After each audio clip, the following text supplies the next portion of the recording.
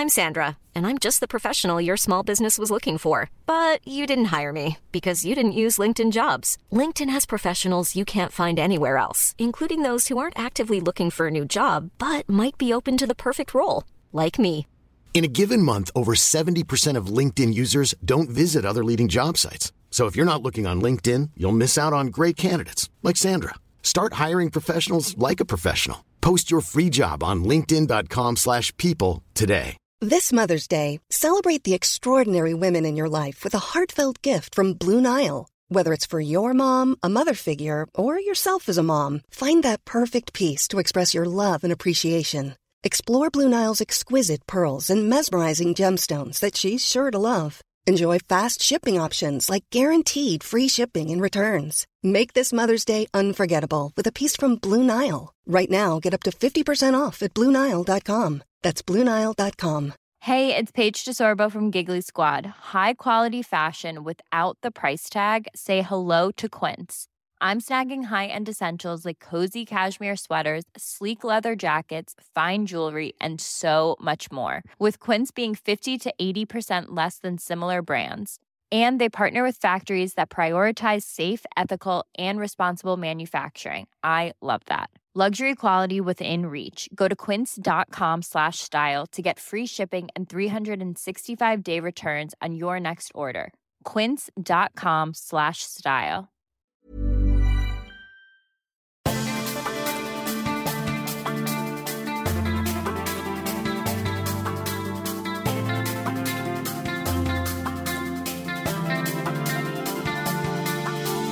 Welcome to the Storytelling Lab, where we break down how to get to the heart of your story and the hearts of your audience to leave the greatest impact possible. And now here's your host, a filmmaker and competitive storyteller, Rain Bennett.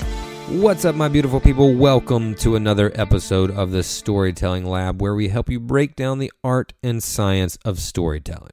This podcast is a 6 Second Stories production. 6 Second Stories is a video marketing agency that tells heartfelt stories to help you maximize your impact and inspire action in minimal time. Check out more about what we do at 6secondstories.com. For the past 2 to 3 years, I've been writing a weekly column at chapelboro.com. It's a local publication here in North Carolina, and that column is titled Write as Rain. That was kind of their idea, but, it's got a nice little ring to it. I don't know how I feel about it. How do you feel about it? Hopefully you like it. But anyway, it started off as a living your best life column. We talked about different things to take control over our health and happiness in the area, in the North Carolina area. And it has since molded and evolved into a connecting with your community column. Now, you all probably know, if you haven't read it. If you have, then you know. But if you haven't, you could probably guess that I still kind of squeeze in some storytelling advice in there because it's all interconnected, right? It's all overlapping. Stories are a part of our pursuit of health and happiness, right? That's my thesis. That's my purpose, my mission. So one of my favorite benefits that I've had, besides being able to communicate and connect deeper with my audience, and besides another source of revenue, one of the other benefits that I've enjoyed from this column, this weekly column that I've written over 100 entries in, is a press pass to the Full Frame Documentary Film Festival here in Durham. It's a mile from my house, and it's one of the largest documentary film festivals in the world. I've attended it. I have volunteered at it 15 years ago when I was just out of college, and all the best documentaries come through there. It's a great little gem that Durham, a town of 100,000 people, has to offer the world. People come from all over the world. And since I started writing for chapelboro.com, I got press passes to go, which means I had access to all the filmmakers and the films that I could book, and I could meet with them and write about them, and it was outstanding. Now, unfortunately, we didn't have the physical version of the festival this year due to the coronavirus. So sad to say I wasn't able to make it this year, but in the previous 2 years, I've had excellent experiences with filmmakers that have had really powerful, profound films premiering there. In 2018, it was the Oscar-nominated Minding the Gap from Being Lou. I had a great conversation with Being about the cycle of violence that is also, I wrote about on chapelboro.com, so that's also featured there. And last year, 2019, I had an hour-long conversation with Burk, Uzzle, and Jethro Waters. Jethro Waters was the filmmaker of the film F11 and Be There, which was about North Carolina legendary photographer Burk Uzzle.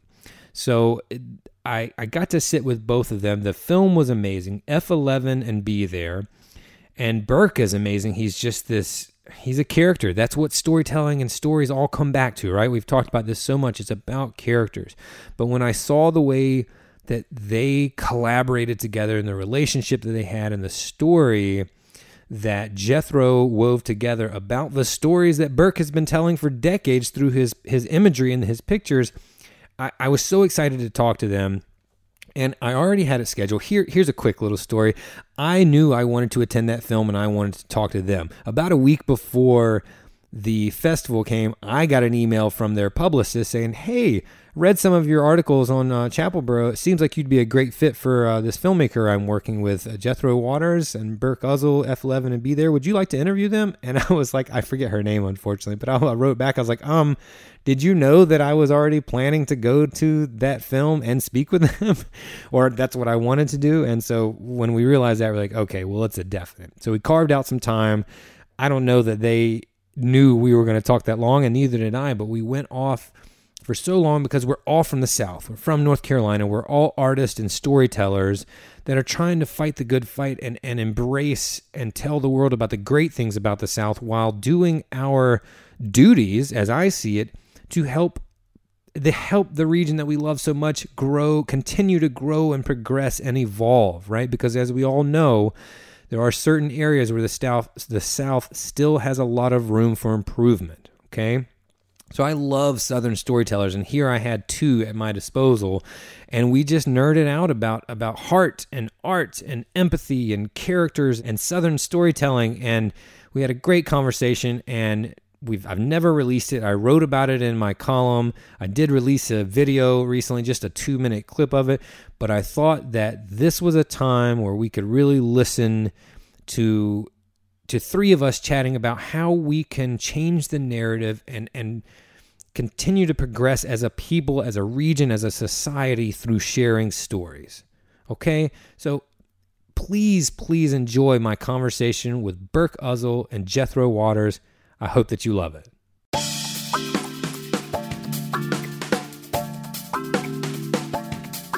I saw something, Burk.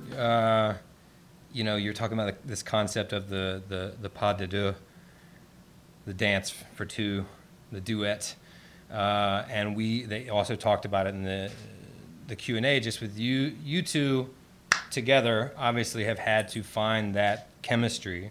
And individually, like you as a filmmaker, you as a photographer, I experienced that too. When I interview people, how important is it to find that point of empathy with the person that you're working with, and how do you do it? Nothing can happen without it. So you're, as far as I'm concerned, I mean, it's everything. Even in our individual work, but then working together.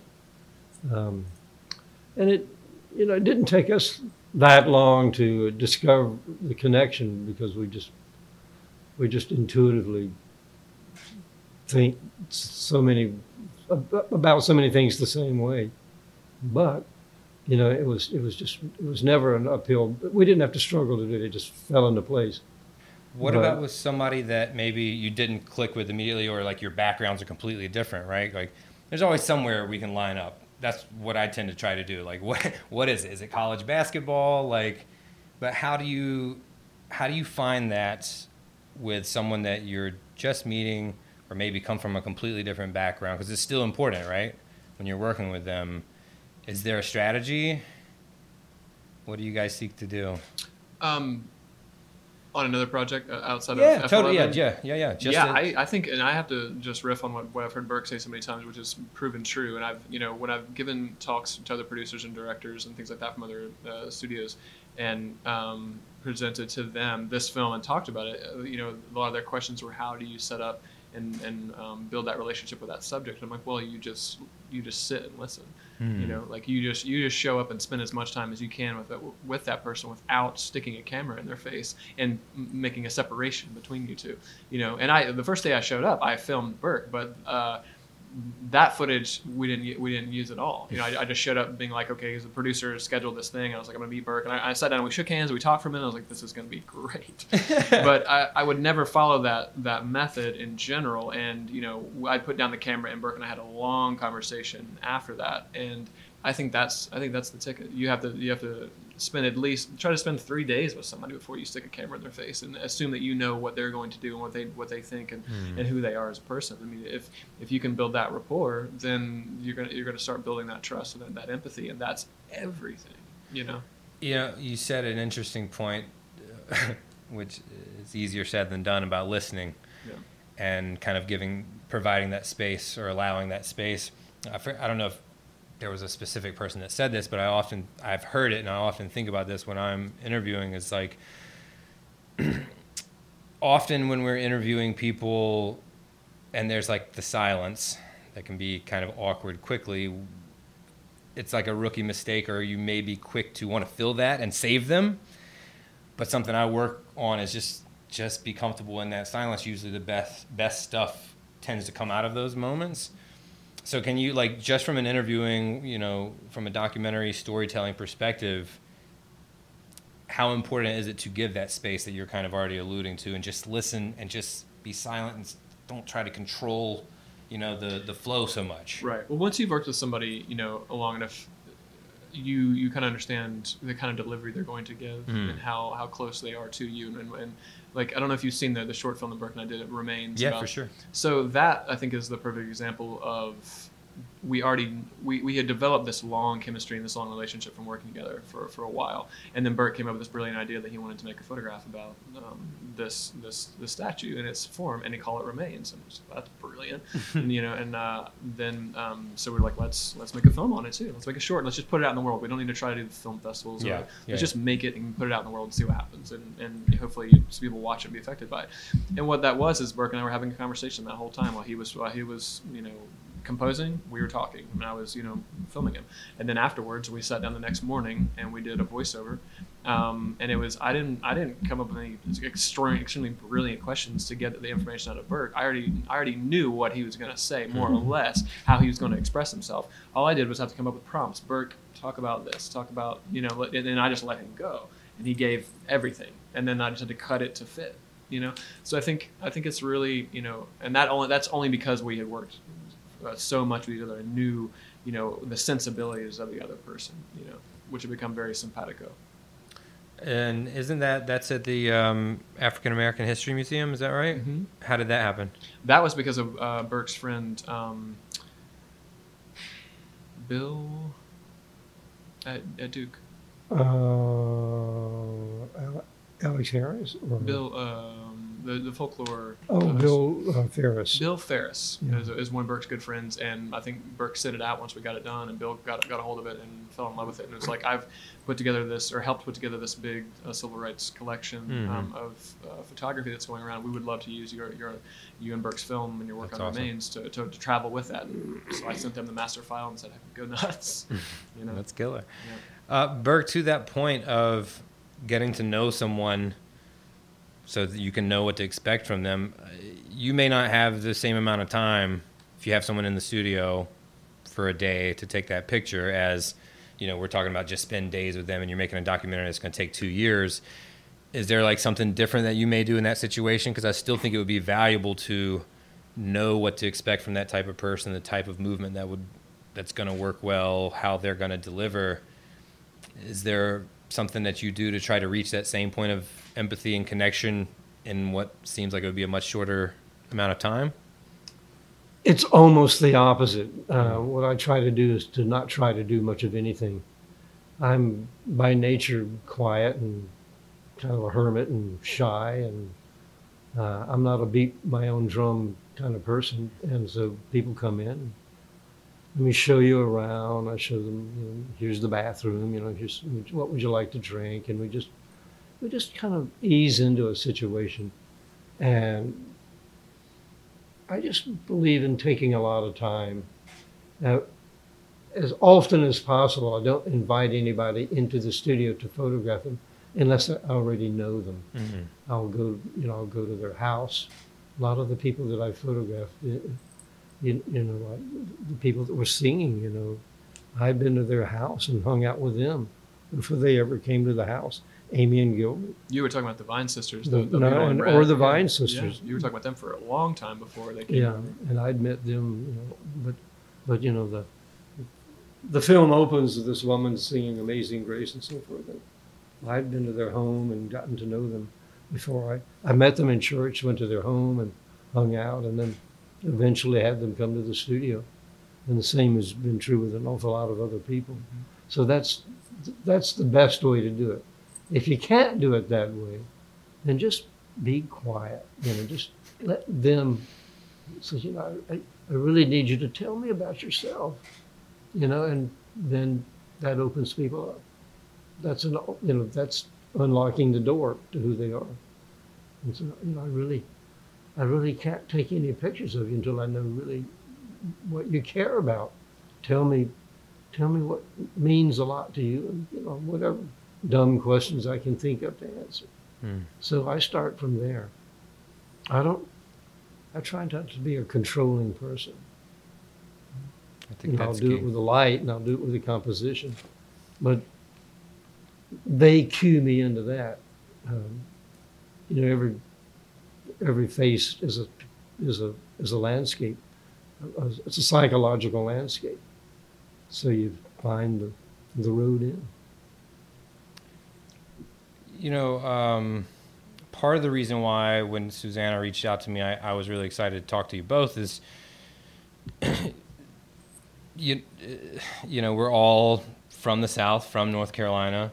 I think we all have major love for the South. And I know I've, seen some interviews, Burk, where you've talked about just the new South versus the old South, and the love and pain that comes along, all comes along with that. What does the South mean to you? What does it represent to you? What are the things you love about it?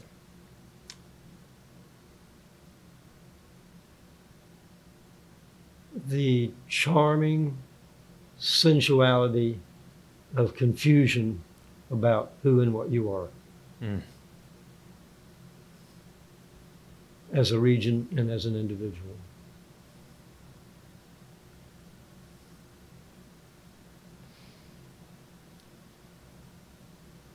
How do we take the things that we love about the South, maintain them, and help the South continue to push forward progressively?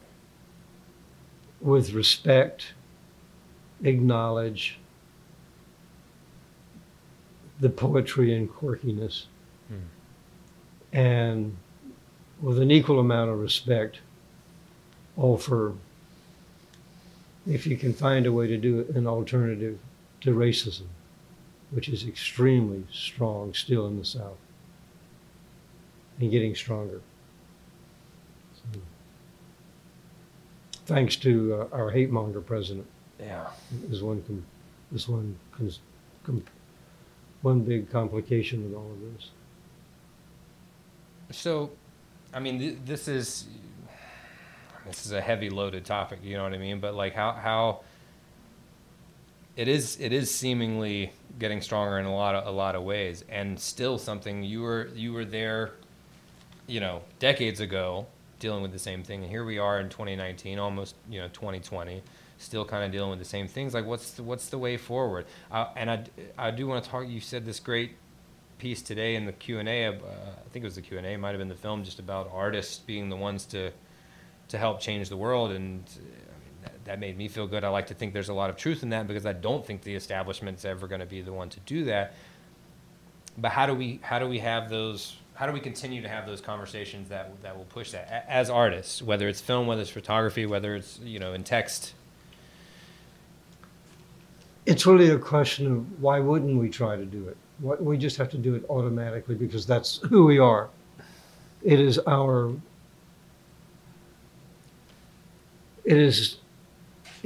personal, ethical, and sociological obligation to just be ourselves as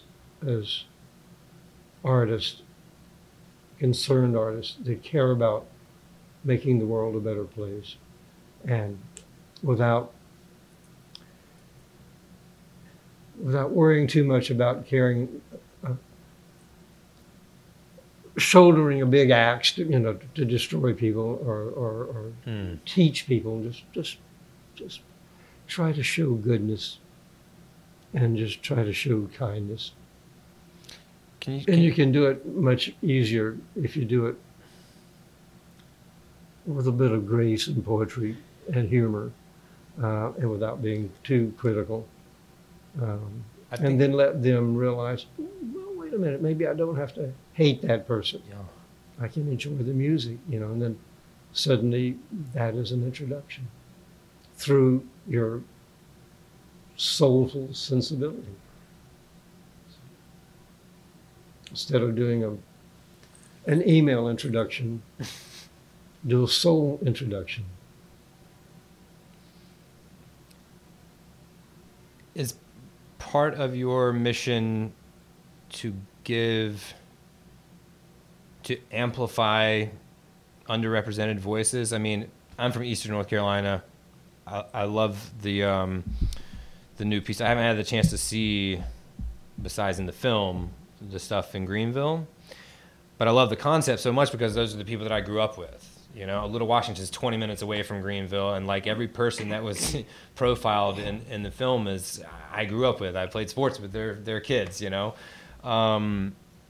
and being a Southerner, growing up seeing that racism and seeing how those people are overlooked, overshadowed, underrepresented, it's not an obligation, but is it important to you to help give, shine to their voices or give them a platform? Exactly. Could you say a little more about that? People tend to feel better when they understand that they are appreciated and that their qualities are acknowledged ahead of any faults that they may have, which they hope won't become a big part of the conversation. And if people feel comfortable about revealing what they're proud of about themselves, and you just let them open up, it's such a positive experience for them. Then, I think that's really kind of the only thing you can hope to do. If you go in with the knife out, it's not going to work either for you, and especially not for them. So,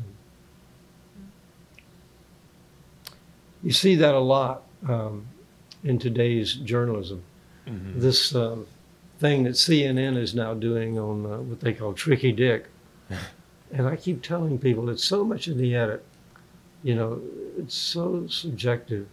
And you see all the headshots they run of Richard Nixon to push the program Tricky Dick. Bad angles, just incredibly aggressive to the point of being really unethical. You can make anybody look good or bad. You change the angle a little bit. You change the nature of the focal length of the lens, and you distort or you don't. You find the good or you find the bad, and you can be either one. I can make anybody with my camera look awful and evil, mm-hmm. or I can make them look kind and generous. It's just so easy. A little bit of light here, a little bit of camera angle there, distortion or not. You can acknowledge, enlarge, or destroy a person's sense of themselves just like that with a camera.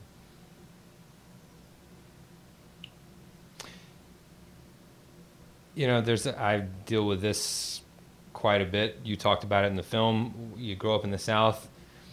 You maybe had good friends in high school. See them 20 years later, and it's like, oh, you're really a piece of shit.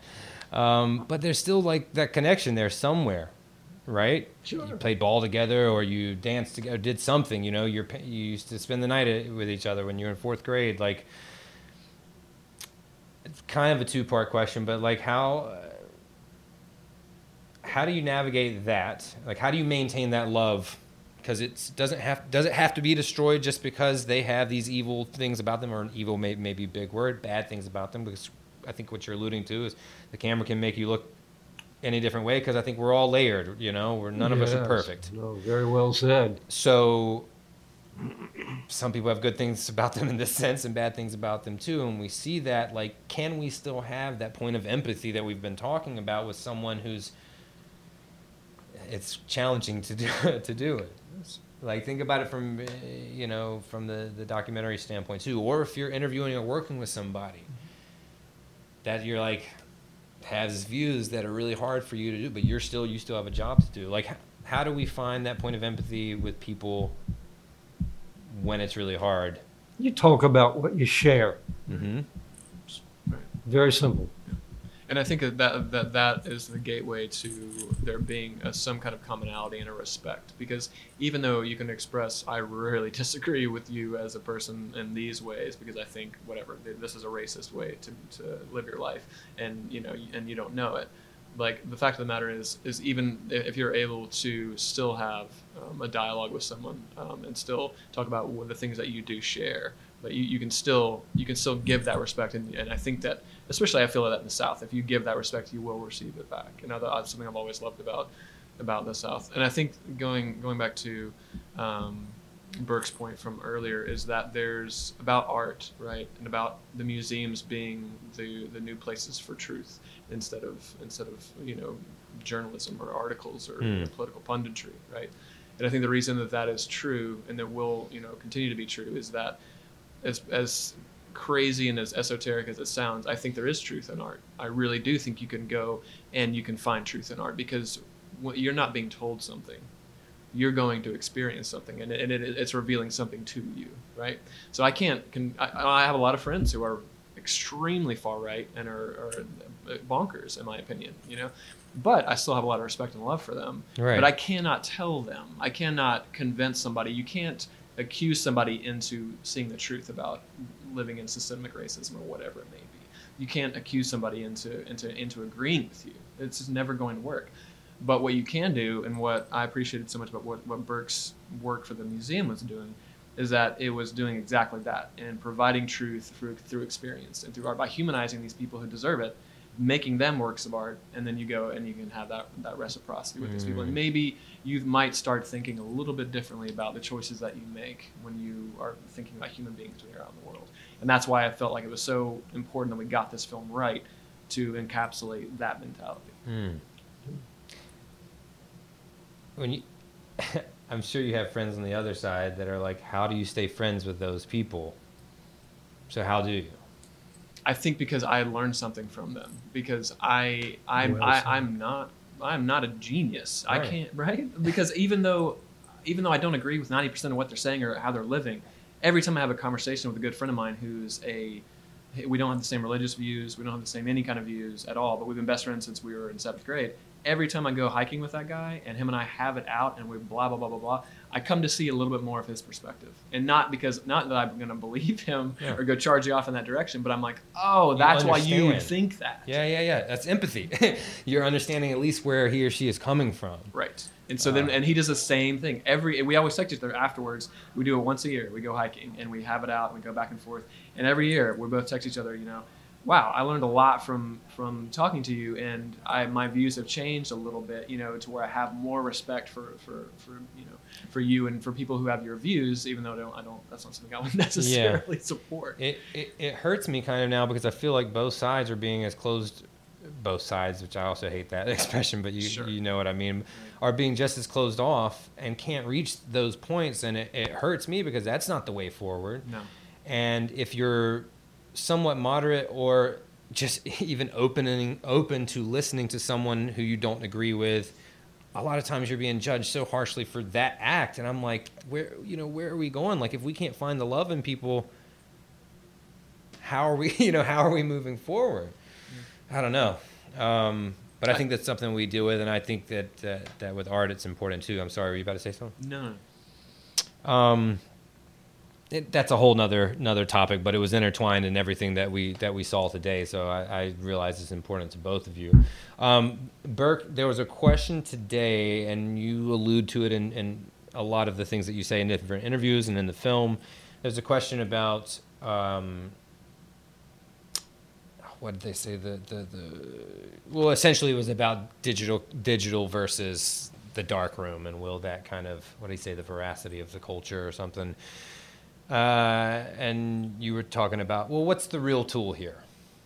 That's the question I'm asking. What is, the tools that we're going to have are going to change all the time. It's your ethic. Truth comes from within the person. It does not come from within a medium. People who think that just because it's analog, print done in the darkroom, it's truthful. That's horseshit. I mean, plain and simple, that's horseshit. Now, I can show you prints done by photographers since the beginning of photography, famous prints and so forth, that, where magic markers were used by Bill Brandt, to put moons in pictures, or things like that, or things were crossed out, or manipulated in the darkroom to be somebody's face made all black or dark or distorted in any number of ways. And that's not truth. That's interpretation. That's somebody willfully deciding to express an opinion which may or may not be truthful to either the landscape or the person. They take it upon themselves to express themselves. And there are so many ways of doing it, all through the history of photography. You go back to the very beginning of the medium, and you'll see it over and over and over. And it's talked about in all the historical renditions of how these people worked. So along comes Photoshop.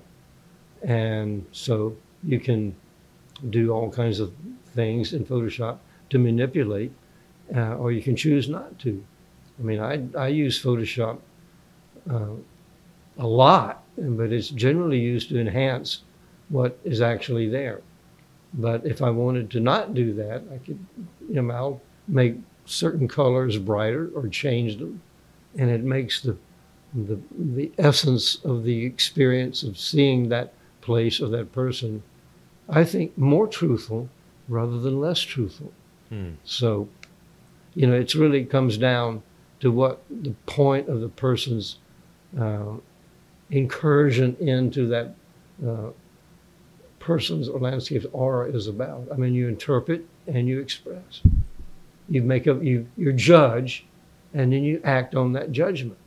You pass a judgment and you sentence the landscape of the person to what you consider to be your opinion. So, and it can be one way or another. There's no such thing as truth in art. There is opinion in art.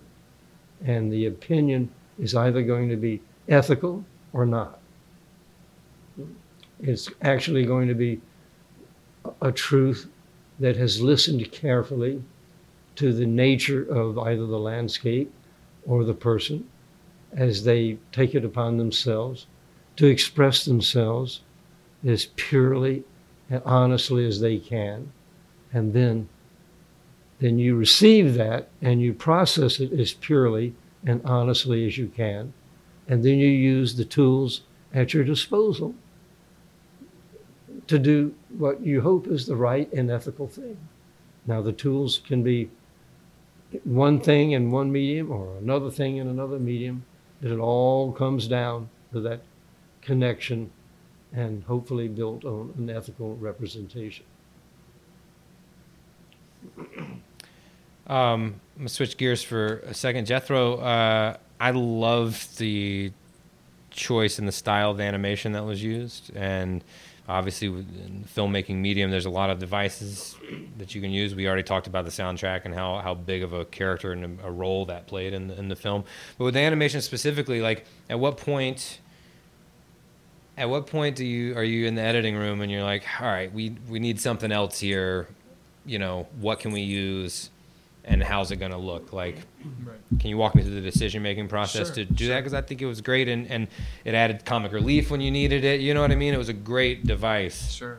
Yeah, no, that process was, that had been kind of stewing a little bit since Burk and I were talking through a lot of things about the film. And the moment that Burk started telling me his history of cameras and what he had used, and I realized that it was all of them, I was just like, oh, so not only do we have this incredible ongoing saga of this, this amazing photographer making incredible work and having this incredible legacy, but we also have these historical documents of someone who's used all of these and been and used every tool from, the rock to open the coconut to like the compound bow.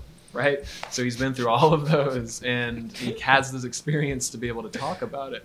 And so that immediately I was like, well, Burk's going to be on camera a lot, So how do we show that in a really fun way for people who love photography and people who just don't, and are just here to see a story about, a famous photographer or whatever their reasons are. How do we make that entertaining? And it seemed to me that animation would be the way to go, because you can morph through those cameras. You can have Burk narrating his story, and you can show the physical representations of those cameras and how they worked. And and I also would like to make it very explicit that whole camera montage I had nothing to do with me asking the right questions. What I said was, Burk, seriously, can you take us through the history of the cameras that you have used? And he sat back for a minute and he thought, and then he immediately went into the sound effects of the first cameras he had used. And it just, all of that is one string of consciousness, and I just chopped it down to size. And so that's the gold mine I struck when doing a film about Burk. But transitioning from that into the style of the animation was a very seriousness that we had to think about when we were thinking about animation, because of the fact that you don't approach a subject like a KKK rally and have it look cartoony and have the seriousness of that diluted. It needed to be evil and it needed to be really serious. But I also didn't want to change styles of animation throughout the film and make it this, montage of silly styles. So when I was talking to my animator, we talked about it. How do we really represent this in a way that'll do it justice throughout the film, but does not change styles? And it came down to line animation, and it being a little bit gritty, and that way it carried through and very simple. Mm-hmm. So it's not overdone in 3D animation and all this flashy stuff. It's really, and it also kind of has a darkroom contact sheets look to it as well, which kind of matches the style of some of the montages with photographs we were using. So those are the thought processes. Is immediately, it just kind of dawned on me that we have a whole lot of history to talk about that we can try to compress down, and animation's a great way to represent that. Yeah, I thought that was such a brilliant thing that you did with the animation. Totally. There was a couple, and the road trip montage. There's a couple moments there that you just kind of popped any tension a little bit and just let the audience go for a ride, and I felt it with the people around me, that just everybody loved those moments, and the animation with the history of the cameras was definitely one of those. In art, this is a question for both of you guys. What's more important, the head or the heart? The heart. The heart. Can you say more about that? The heart is the friend and the brain is the enemy in art. Plain and simple. How so? The heart is about feelings and emotions and the sounds of the soul. And the brain is about trying to rein in all of that, to edit all of that stuff. The brain is the enemy. I mean, if we can translate that technically, I mean, for me personally, people talk about the editing of the film in general, right? All of the editing only has to do with the emotion that I was feeling when I was watching the footage back, and with what I know that I'd experienced with Burk. It has nothing to do with me trying to be really, technically some kind of wizard or some nonsense. And the pacing of the film and the way that it's structured had to do with, how would Burk like this? Is this what Burk would probably want to say? When I would think about that, yeah, I think so. And how does this make me feel from this point to this point? And that's the only thing I try to pay attention to. That's it. It wasn't like I've got this wild master plan of how this is all going to go. It's really just kind of trying to journey with myself back through the history of what we had done and following my heart, as to what needs to be shown on screen. And that was it. So I think the heart is all important. And I think, like Burk said, you start really trying to get, because I tried to do some technical wizardry where I was like, I'm not going to be linear in time, and I'm going to put the road trip here and here and here and here, and it's all going to tie together and be this, and it was trash. I had to start completely over after I had done this like rough edit, and I was like, this is awful. And that was because I was getting in my own way rather than just doing the appropriate thing for the screen. Where you see the brain at work is in ads for the medical world on CNN. That's all about the brain at work, trying to convince people, doing conceptual work under the guise of creativity to manipulate. It's not about experience. It's not about the heart. It's the exact opposite of that. And that's usually true of commercial work in general, but particularly with, the mess that the medical world is in now. The opioid salespeople that have, made a mess of, was the Sacklers, they're going to have to yank down their names from all these prominent museums. That's the brain at work. Let's fuck people over and make a fortune at it. And then once they're really fucked over, then we'll make a curative medicine. We'll fuck them over some more, make some more money. Is that the heart?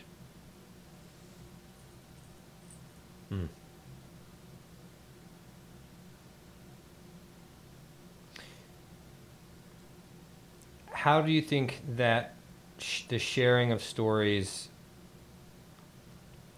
will encourage understanding? Does that make sense? The sharing of the stories of the subjects that you work with, the sharing of the stories like the one you just did. Is that the goal? It offers hope. Sometimes that's all we can do. And then the people have to take it and run with it. They have to take it and incorporate it and say, oh, that's an aha moment. There's hope. There can be beauty. There can be understanding. Well, gentlemen, I appreciate your time. As an artist, storyteller from the South, I really appreciate the work that y'all have done. I love the film. I think it was touching. Appreciate everything that you've done for a long time, and you're still fighting the good fight. Good luck to you guys in this run with the film. Thanks for your time. Thanks for having us. Yeah. My name is Rain Bennett. Thanks for listening. If you enjoyed that episode, do us a favor and subscribe to the podcast. If you're already a subscriber and you're enjoying the show, give us a review and let us know the value that you've gotten from it. We love to hear from our listeners and learn about the benefits that they're getting from the show. That's what fuels us, and that's what fuels the show. And if you've already subscribed and you've already reviewed it and you think there's someone else that would benefit from listening to this show, please share it with them. The more we grow, the more we can help you grow, and that's what we're here to do. Join us next time on the Storytelling Lab.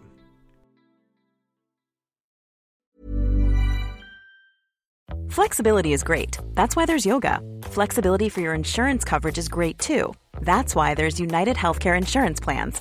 Underwritten by Golden Rule Insurance Company, United Healthcare Insurance Plans offer flexible, budget-friendly coverage for medical, vision, dental, and more. One of these plans may be right for you if you're, say, between jobs, coming off your parents' plan, turning a side hustle into a full hustle, or even missed open enrollment. Want more flexibility? Find out more about United Healthcare Insurance Plans at uh1.com.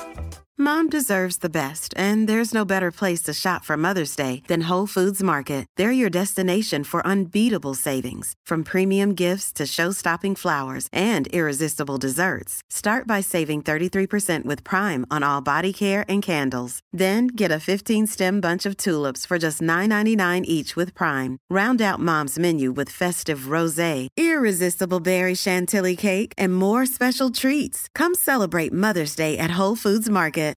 Here's a cool fact. A crocodile can't stick out its tongue.